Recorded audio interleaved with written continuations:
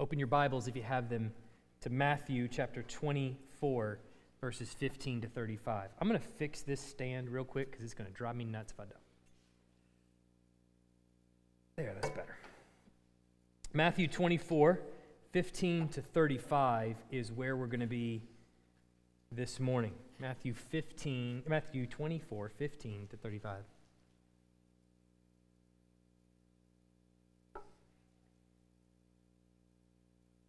I want to take you back in time.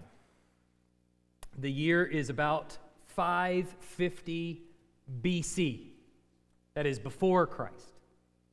There's a man by the name of Daniel, and he is having a dream in a foreign country in Babylon.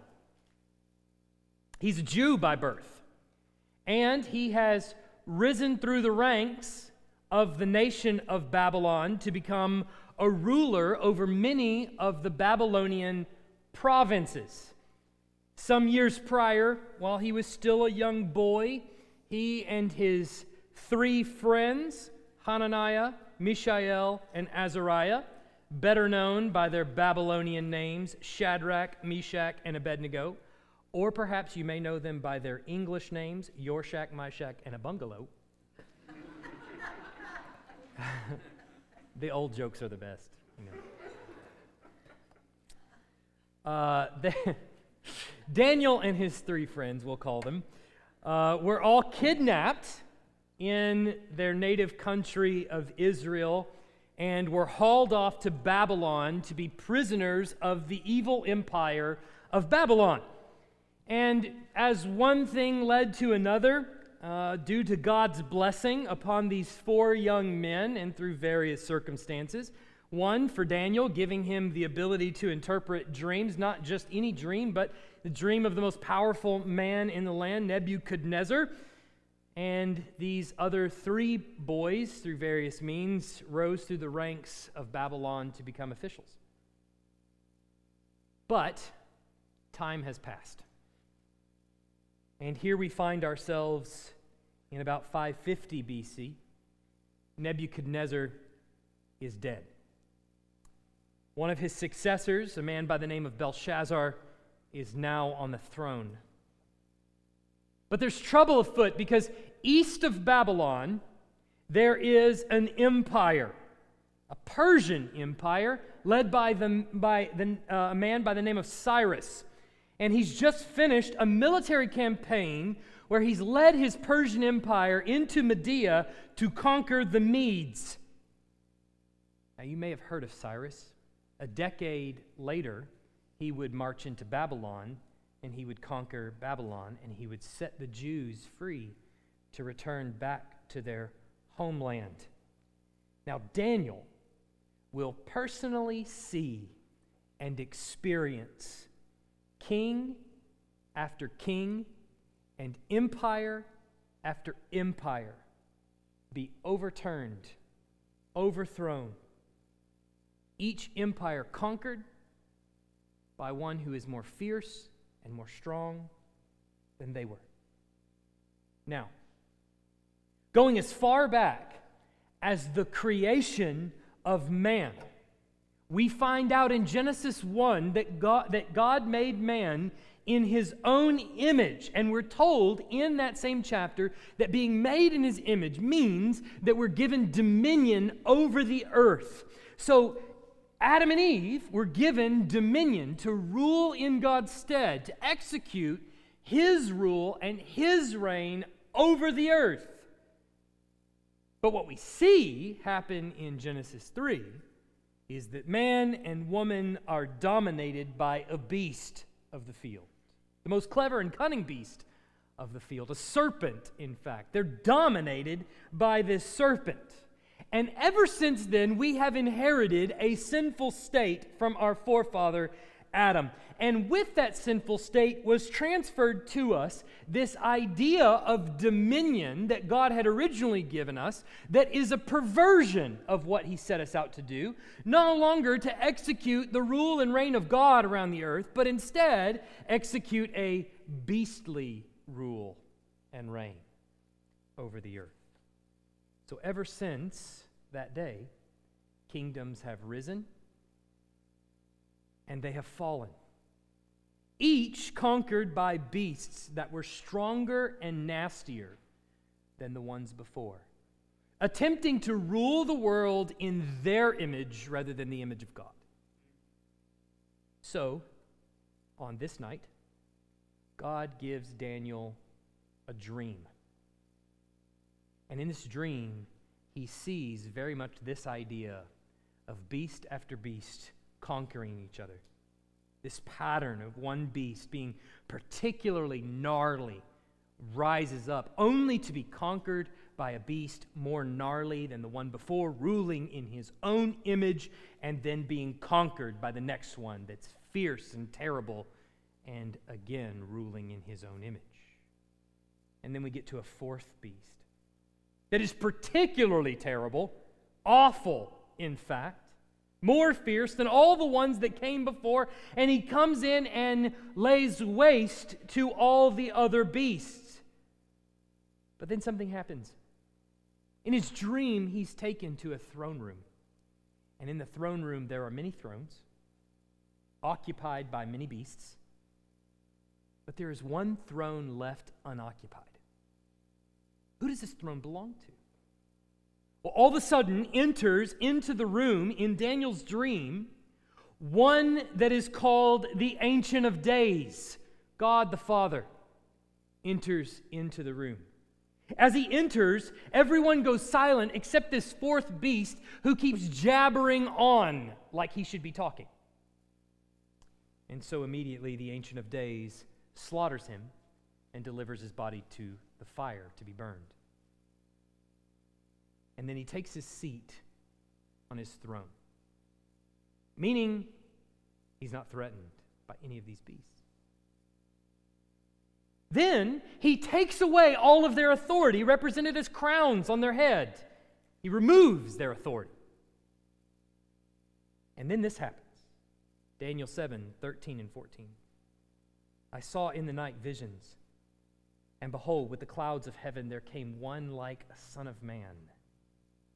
And he came to the Ancient of Days and was presented before him. And to him was given dominion and glory and a kingdom that all peoples, nations, and languages should serve him. His dominion is an everlasting dominion which shall not pass away, and his kingdom one that shall not be destroyed. So in the middle of all of this, not only is the dominion taken away from those beastly authorities, the kind of dominion that was originally intended for mankind is taken away from them and given to one like a son of man, one who comes bearing the image of God. A new Adam, you might say. He comes in riding on the clouds of heaven. And where does he go? He goes straight to the Ancient of Days, where God the Father crowns him with all the dominion of all the beasts that have come before him, to give it to him, to put the crown on him, on his head. Following the dominion being given to this new and better Adam, it says that no other beast will ever take the dominion back. In fact, you might say all authority in heaven and on earth has been given to him, never to be taken away. So with that as the background, let's read our text this morning as Jesus further talks about the collapse of the city of Jerusalem in Matthew 24:15 to 35. So when you see the abomination of desolation spoken of by the prophet Daniel, standing in the holy place, let the reader understand. Then let those who are in Judea flee to the mountains. Let the one who is on the housetop not go down to take what is in his house. Let the one who is in the field not turn back to take his cloak. And alas, for women who are pregnant and for those who are nursing infants in those days, pray that your flight may not be in winter or on a Sabbath. For then there will be a great tribulation. There will be great tribulation, such as has not been from the beginning of the world until now, no, and never will be. And if those days had not been cut short, no human being would be saved. But for the sake of the elect, those days will be cut short. Then if anyone says to you, 'Look, here's the Christ,' or 'There he is,' do not believe it. For false Christs and false prophets will arise and perform great signs and wonders so as to lead astray, if possible, even the elect. See, I have told you beforehand. So if they say to you, 'Look, he is in the wilderness,' do not go out. If they say, 'Look, he is in the inner rooms,' do not believe it. For as the lightning comes from the east and shines as far as the west, so will be the coming of the Son of Man. Wherever the corpse is, there the vultures will gather.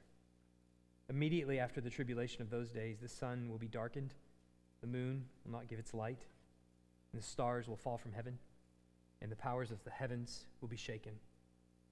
Then will appear in the heaven the sign of the Son of Man, and then all the tribes of the earth will mourn, and they will see the Son of Man coming on the clouds of heaven with power and great glory. And he will send out his angels with a loud trumpet call, and they will gather his elect from the four winds, from one end of heaven to the other. From the fig tree learn its lesson. As soon as the branch becomes tender and puts out its leaves, you know that summer is near. So also, when you see all these things, you know that he is near at the very gates. Truly I say to you, this generation will not pass away until all these things take place. Heaven and earth will pass away, but my words will not pass away."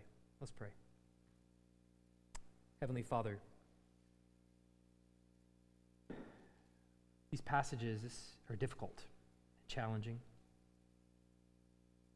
There's probably going to be disagreement in amongst this room, how we understand this, how we interpret this. And I pray, Father, that not for uniformity, everyone be of the same opinion, but unity, all settled on Christ as the only hope of our salvation. I pray that we would be creatures of the Word, students of this Bible that is in front of us, where we have the record of the very words that you have given to us, words that are profitable for training in righteousness. May we not use them as weapons to bludgeon our opponents, but rather as words uttered from your mouth through the hands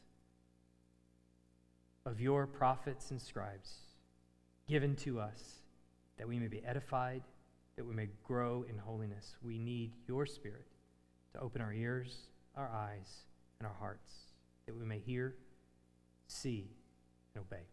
In Jesus' name, amen.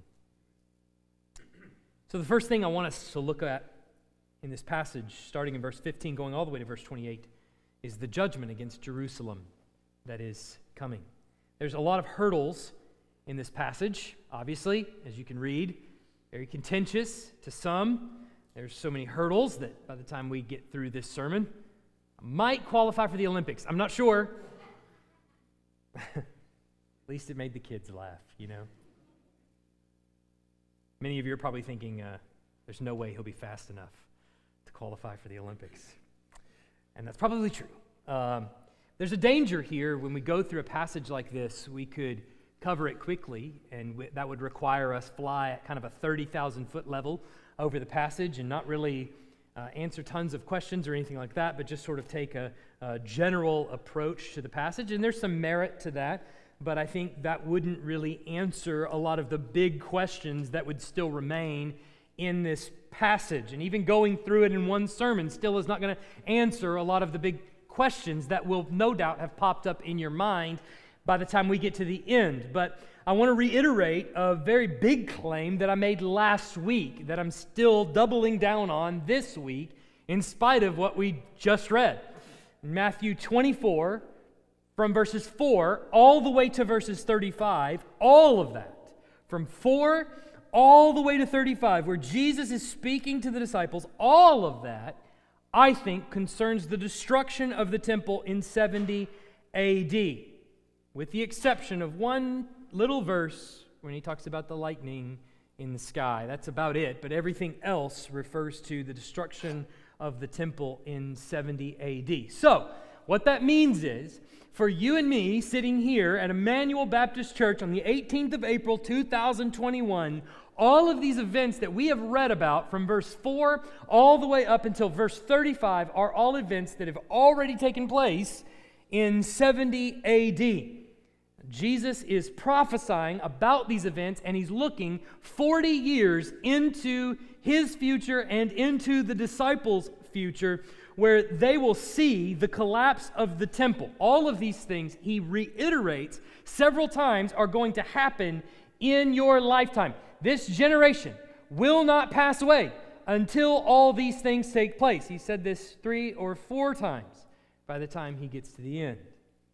And all of this is in answer to a question, or to 2 questions, that his disciples asked him as far back as verse 3. If you remember, it says, "Tell us, when will these things be, and what will be the sign of your coming and of the end of the age?" Those are marked out on the verse behind me in different colors, the 2 questions that they really ask him. When will these things be refers to what they were just talking about, which is the destruction of the temple in 70 AD. They don't know it's in 70 AD, he does. Now, claiming that verses 4 to 35 have already happened is particularly challenging because we get to verse 15, and we see that he calls out there this infamous, now, abomination of desolation. Now, what does that mean? The abomination of desolation seems like, and I was taught even as a little boy, this is something that we're looking forward to at the very end, that it's still in my future, this abomination of desolation. What does it mean then to have desolation? What is that? Well, desolation carries 2 senses to it. One, desolation is an area that is uninhabitable, somewhere where nobody wants to be. And then it also carries with it the sense of destruction. Now, when it comes to the temple, both things are actually going to happen. It's going to be an area where no one wants to be, and it is ultimately going to be destroyed. Now, keep in mind, Jesus has told the Pharisees back in chapter 23, verse 38. Just look up 23, 38. He says, "See, your house is left to you," what is the word? Desolate. And we said back then, or I said back then, that the glory of God, the physical embodiment of the glory of God, just like in the days of Ezekiel, when he was sitting on the banks of the river in the midst of Babylon, just like he sees the vision of the glory of God leaving the temple, Jesus says your house is going to be left to you desolate, because the physical embodiment of the glory of God, namely Jesus Christ, is picking up and he is leaving the temple. And just a few verses later, in 24:1, Jesus leaves the temple. Their house is left to them desolate. There is no more glory of God. God is leaving the temple, and he's effectively making it a ghost town. That is not a desirable place to be, a place where God is not. Do you know this? Particularly if you have claimed that this temple is where you worship God. What is the purpose of going to a temple where the glory of God has disappeared? What has no purpose anymore? It is, you might say, desolate. But then something worse is going to happen. It's going to be even more desolate. Something Jesus refers to here as an abomination, which is going to take place inside the temple. It's an abomination that brings about further desolation. Not only is the glory of God gone, but something else tragic is going to take place there. Something that makes it even more undesirable for worship. In 70 AD, Titus, the general of the Roman army, is going to lead his army into the city of Jerusalem while it's still on fire. And there in the temple, he is going to make pagan sacrifices to pagan deities on the altar in the temple precincts. They're going to hang up the stanchions, or the eagle on top of the stands, the Roman eagle, all around the temple precincts. They're going to claim Titus as victor and there worship Zeus.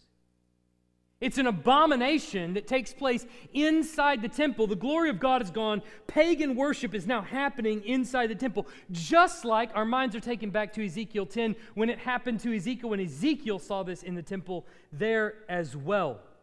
But our mistake would be in assuming that this was the only time an abomination of this magnitude has taken place for the Jews. In fact, it happened almost 200 years before Titus. A man by the name of Antiochus Epiphanes marched into the temple and sacrificed a pig on the altar and sprinkled the blood of that pig all around, walking into the Holy of Holies. Jesus isn't referring to a future event that would be in our future called the abomination of desolation, like it's a wrestling pay-per-view or something. He's referring to the kind of abomination the Jews are all too familiar with. When someone would walk in, a pagan, a foreign army, would walk in and would fill the temple with pagan images and worship pagan deities inside the temple precincts. Now, if I just told you that, and I said, that's what that means, and just moved on, I wouldn't blame you if you were a little bit skeptical. Maybe, maybe not. But don't take my word for it. Take Luke's word as he quotes Jesus concerning this very same event. Keep in mind, these gospel records are often duplicated. And that's helpful for us because Matthew, as we've seen, writes to a Jewish audience. And sometimes we understand the references, and sometimes we have to dig a little bit to get the references. But Luke writes to a Gentile audience, and it's very helpful sometimes to read Luke's gospel because we as Gentiles hear like Gentiles. And sometimes we can understand Luke, whereas it's hard to understand Matthew. So Luke takes the same words that Jesus utters, and he alters them a little bit so that they make more sense to his audience. And we find Jesus' words there in Luke 21:20 when he says this, "But when you see Jerusalem surrounded by armies, then know that its desolation has come near." Luke tells you plainly what Matthew is talking about, or what Matthew enumerates there as the abomination that causes desolation. Remember what the objective here is in 24 for Jesus. His objective is to warn his disciples. His objective is so that they will get out when these things take place. Remember, he tells them it's going to happen in your lifetime. He tells them several times, this generation will not pass away until these things take place. He wants them to be aware of these things and that they will happen in their lifetime so that they aren't fooled, so that they can spare their own lives. The event of abomination in the temple, he's saying, is the final sign so that you know, as my followers, you can get out and flee to the hills. So then what do we see next? In the passage next, in verses 21 and 22, what do we see? We see full judgment rained down on the city. That was the last straw that's going to happen. And when that happens, flee to the hills. And it's going to be trying and it's going to be terrible, but flee to the hills. But then in verses 21 and 22, we see a kind of tribulation against the city of Jerusalem that has never been before seen and never will be again. And Jesus switches here to using hyperbole, which is sometimes hard for us to pick up on, that sense of hyperbole. But it sounds just like the kinds of hyperbole that are used in the Old Testament. There's 3 plagues that are called out like this in the book of Exodus, where he says about the Egyptians, they have never seen anything like this before, and they never will see anything like this again. Passages that come to mind are Exodus 9:18, Exodus 10:14, and 11:6. Then he says similar things to Israel in Joel 1:1-4 and Joel 2:2. All of those you can write down and you can go to and look at later. Similar language that's used in the Old Testament prophets. But they also tell of these kinds of things that are going to happen that have never been seen before and will never be seen again. Abominations and judgments that are so great. This is God's way of saying that the wrath that is about to be poured out will be excruciating for the people that are caught up in it. How excruciating? 1.1 million people die in the city of Jerusalem in that invasion of Rome. Another 100,000 are hauled off into slavery. And many thousands more are paraded in front of Titus as he claims victory for Zeus. Jews paraded in front of Titus. But it's still not as bad as it could be. If you think that kind of fury of the wrath of God is bad, he says, wait a minute, still not as bad as it could be. Perhaps you might say it's still not as bad as it will be. As bad as it is, it's still not as bad as it could be, because if it were all poured out, then the ones he refers to here as the elect, those who are destined for salvation, would also fall away from faith in Christ. So, he says, he cuts the days short to forestall that, to keep that from happening. But what would it mean in this situation to fall away from Christ? What would it mean to fall away from the Lord? What does that look like? Well, he tells us it would mean that those who believe in him would follow those who are proclaiming a false salvation. That's what comes along to them, right? In the midst of all the chaos, there comes a warning, and it's the heart of his warning, and it starts in verse 23. Look at it with me. Then if anyone says to you, look, here is the Christ, or there he is, do not believe it, for false Christs and false prophets will arise and perform great signs and wonders so as to lead astray, if possible, even the elect. Remember, this is why Jesus is warning them. He's telling them so that they don't fall for these tricks. Because falling away is basically turning to anything or anyone, everything and everyone that is going to promise you any kind of salvation and putting your hope in that. Now you remember what kind of setting we're looking at here. The city is burning. It's on fire. People are starving and are dying. An army is about to march into Jerusalem and kill everybody. That situation is ripe for a person to rise up and say, I am the Christ. Follow me. I am your salvation. I am the one that's going to bring you salvation from Rome. Follow behind me and we will start an insurrection.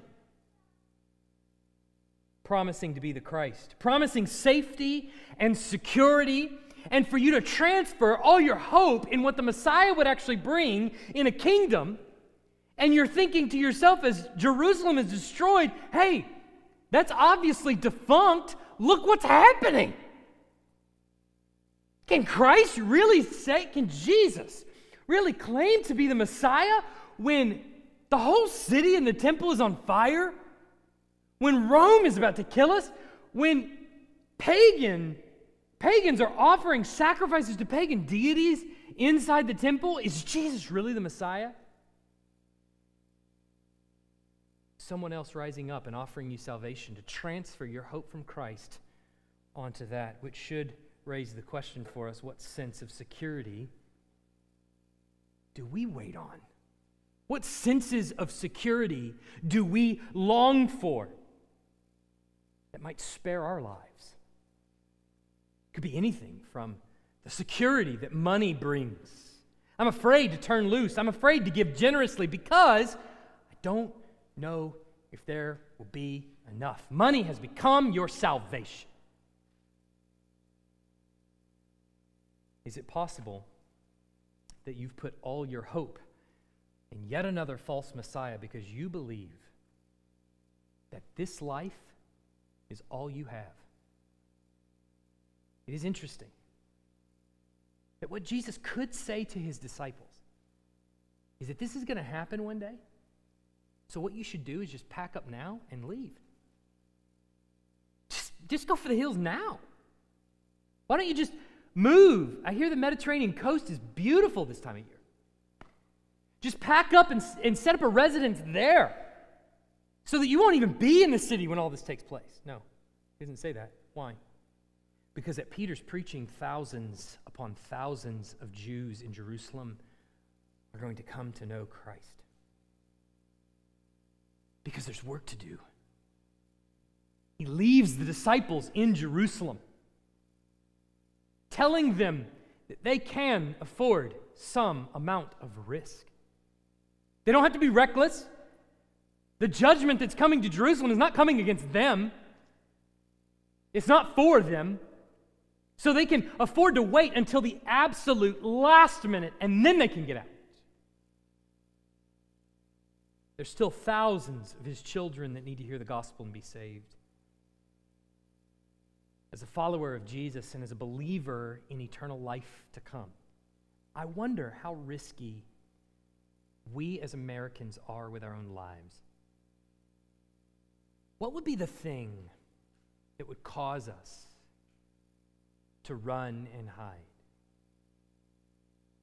What would be that item, that thing that might happen that would cause us to shut our mouths and stop proclaiming the gospel? You can watch news article after news article and video after video of countries around the world. The latest I know of is Canada, where the police are walking into churches and telling them that they cannot worship the risen Lord. Church, you need to decide now. It's too late when that happens to decide what's going to happen. You talk to anybody and you say, what would happen if somebody was threatening you with the sword? People say, well, I would like to think that on that day I would say yes. What do you mean you would like to think? Decide now. On that day, it will be too late. And you won't get a second chance. A guy standing outside our church with a scimitar waiting to cut off your head for worshiping the Lord. Would you still do it? Would you stay at home and perhaps look for a live stream so that no one knows that you're worshiping the Lord? He ends with this proverb, wherever the corpse is, there the vultures will gather. Because see, when people are confronted with their own mortality, they get afraid. If they have no hope of real salvation, if they have nothing to look forward to beyond this life, they fear that someone's going to take their life away. And when that happens, vultures gather around the dying corpse and are seeking to take advantage of it. And that's what these false Christs and these false messiahs are going to do, he says. They're going to devour the souls with false saviors, disciples. Ye be warned.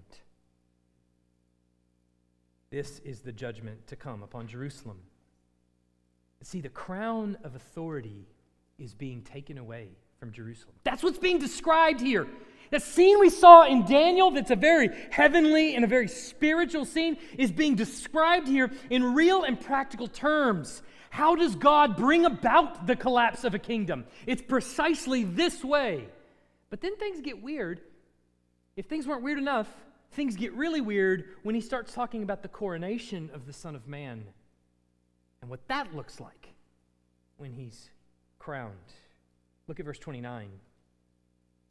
Immediately after the tribulation of those days, the sun will be darkened, and the moon will not give its light, and the stars will fall from heaven, and the powers of the heavens will be shaken. Now, not only does that sound terrifying, but it seems to be end of the world kind of talk, doesn't it? Stars falling from heaven? I mean, if the stars fall from heaven for one person, don't they fall for all persons? Yes, they do. Right? If I said to you the Big Dipper is just going to fall from heaven, it doesn't matter if you're in Russia or America, the Big Dipper has fallen. Right? We all see the same Big Dipper. Some of you might be thinking, okay, I'm looking at him. But quit that. So what is he describing here? Well, it would help us if we had a deep sense of the way the Old Testament prophets speak. Because then I think if we understood the way the Old Testament prophets spoke, we would pick up a lot more of what's being said in the New Testament, particularly out of the mouth of Jesus. Because here, he is talking just like an Old Testament prophet. Like, what comes to mind is two passages in Isaiah. First, where Isaiah talks about the judgment of the nations before he hones in on Edom. He says this in Isaiah 34, 4-5. Isaiah 34, 4-5. All the host of heaven shall rot away, and the skies roll up like a scroll. All their hosts shall fall, as leaves fall from the vine, like leaves falling from the fig tree. For my sword has drunk its fill in the heavens. Behold, it descends for judgment upon whom? Upon Edom. Upon the people I have devoted to destruction. So, hey, all nations, one day you're going to collapse. Your stars are going to fall from the sky. They're going to roll up like a scroll. Specifically, you, Edom, I'm coming after you, he says. Or what about Babylon in Isaiah 13, 9-10? Behold, the day of the Lord comes, cruel with wrath and fierce anger, to make the land, a desolation. We've heard that before. And to destroy its sinners from it. For the stars of the heavens and their constellations will not give their light. The sun will be dark at its rising, and the moon will not shed its light. Boy, that sounds really familiar. That's judgment that's happening on Babylon. That's what he's saying. Other passages you might want to write down or consider: Ezekiel 32, 7-8. Also verse 15 of Ezekiel 32. Ezekiel 32, 7 and 8. Also verse 15. Similar language used there. This is often how the Old Testament prophets describe the fall of an empire. They have a heavenly kind of power. They're exercising the dominion that God gave them, and how are they exercising it? In the way a beast would. They're not exercising godly dominion. They're not exercising godly rule and authority. They're exercising beastly rule and authority. So all the governments, all the nations become known as beasts, which also helps us read the book of Revelation. And the plea in the whole book of Revelation is, do not worship the beast. Because guess what? It happens. I don't know if you're familiar with this, but when calamity strikes a nation, the beast says, worship me. I'll protect you. I'll give you security. You want security? You want comfort? I'll give it to you. Trust me with everything that you've got. Put all your hope in me. That's beastly dominion. And here they collapse like a dying star. So God uses that language to communicate to them, your entire world is going to be turned upside down. The stars that you depend on for navigation, the sun and the moon that you depend on for light, are all going to collapse, and you along with them. So Jesus is speaking here like an Old Testament prophet over Jerusalem, and he's telling them that their kingdom is going to collapse. Their crown is going to be taken away. Their world is going to be turned upside down like the pagan nations before them. And then what shall appear? Not the Son of Man. Sign of the Son of Man in the heavens. But what is he doing? Jesus says he's coming with the clouds of heaven. Does that sound familiar? Does that not sound exactly like what Daniel sees in his dream? One like the Son of Man coming with the clouds of heaven, not back to earth, to the Ancient of Days, to God the Father. What is he doing there? Presenting himself before God the Father. Now, Jesus has just jumped in his language without telling you a thing. He's jumped from Ezekiel and Isaiah all the way to Daniel, the verse we opened with at the start of this sermon. Here is the Son of Man coming on the clouds of heaven with power and great glory. And where is he coming? Yes, he's presenting himself before the Ancient of Days to receive the crown of authority on his head. In fact, the resurrection of Jesus, from the resurrection of Jesus all the way to the destruction of the temple in 70 AD, is one long coronation service for the Son of Man.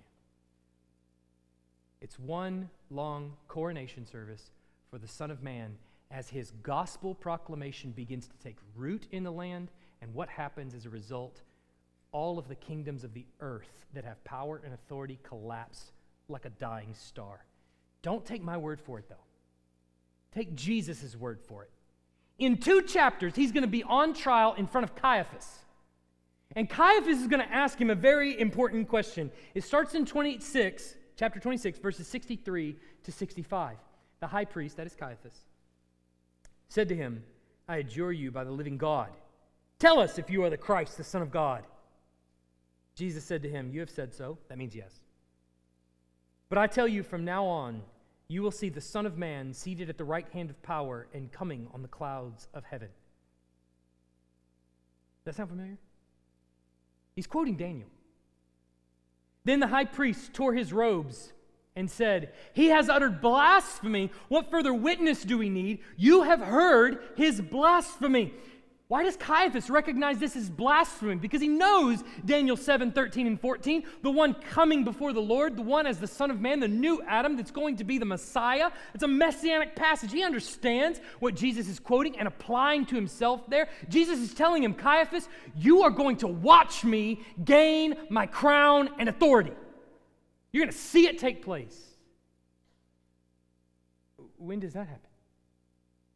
Well, for one, at his crucifixion, when he purchases his people.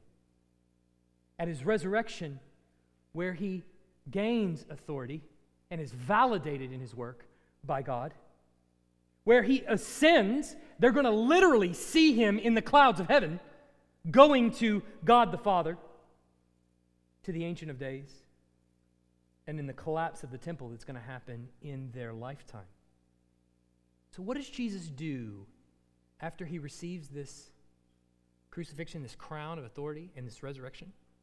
In the Gospel of Matthew, do you remember? He appears to the disciples, and he gives to them the Great Commission. Do you remember how the Great Commission goes? You're probably thinking, go therefore. That's not how it goes. Back up. All authority in heaven and on earth has been given to me. The book of Daniel, 7, 13, and 14, has been fulfilled in my resurrection. And it is being fulfilled all the way up until the destruction of the temple in 70 AD. So then think about with me for just a second how the Gospel of Matthew flows. Jesus tells Caiaphas in 26, I'm going to receive this crown of authority. And then he tells the disciples, now that all authority has been given to me, what are they to do? Go therefore into the nations and make disciples. So how does this prophecy of Jesus go that we're reading here when we get to verse 31? What happens now? He says, this is going to happen. The Son of Man is going to go to the God Almighty. He's going to be given this crown of authority. Now what happens as a result? He will send out his messengers. The word angels and messengers, same word. It all depends on the context. Obviously, the translator thinks what he's talking about is the second coming. The angels are going to gather the elect. I don't think that's what he's talking about. I think he's talking about his messengers with a loud trumpet call, gathering his elect from essentially what he amounts to, the whole earth. And he essentially says here from horizon to horizon. From one end of heaven to another is the same thing as saying the whole earth, from horizon to horizon. But here's the beauty of that.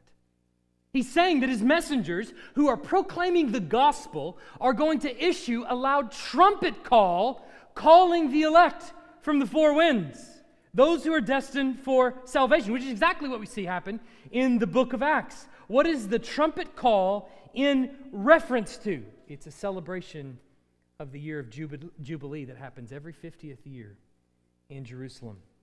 It says this in Leviticus 25, 8-9. Listen to this. Just listen to this. You shall count 7 weeks of years, 7 times 7 years, so that the time of the 7 weeks of years shall give you 49 years. Then you shall sound the loud trumpet on the 10th day of the 7th month. On the day of atonement, you shall sound the trumpet throughout your land. What are his messengers to do in proclaiming the gospel? blow the trumpet of their atonement. In the gospel message that they proclaim, they're proclaiming far and wide to all of God's people, your salvation has come. From Babylon to America, Berlin, London, China, North Korea, Australia, New Zealand, Italy. I'm running out of countries I know. Your salvation has come. Repent and believe in Christ that is risen from the dead. Go therefore into all nations, gathering his elect from the four winds. Go therefore into all nations, making disciples, baptizing them in the name of the Father, Son, and the Holy Spirit, proclaiming the message of the gospel. In Christ alone you have been set free. And with that, Jesus issues the final warning.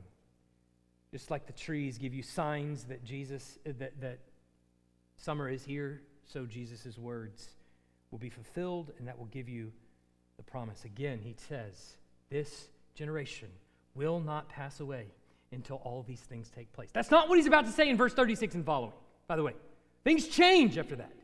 But for right now, he's saying this generation will not pass away until all these things take place. Don't get fuzzy on that. He's being serious. But it's an answer to their question. When are these things going to happen?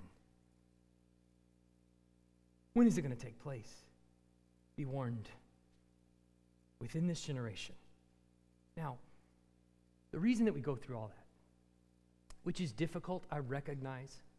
Some of you may be tracking, some of you may not. Some of you may be disagreeing. Some of you may go, oh, makes sense. Some of you may be everywhere in between. But what does it mean that Christ has gained his crown of authority? What does it mean for you? Well, for one, to the unbelieving, it certainly means that it appears as though for right now nothing has changed. You remember Daniel?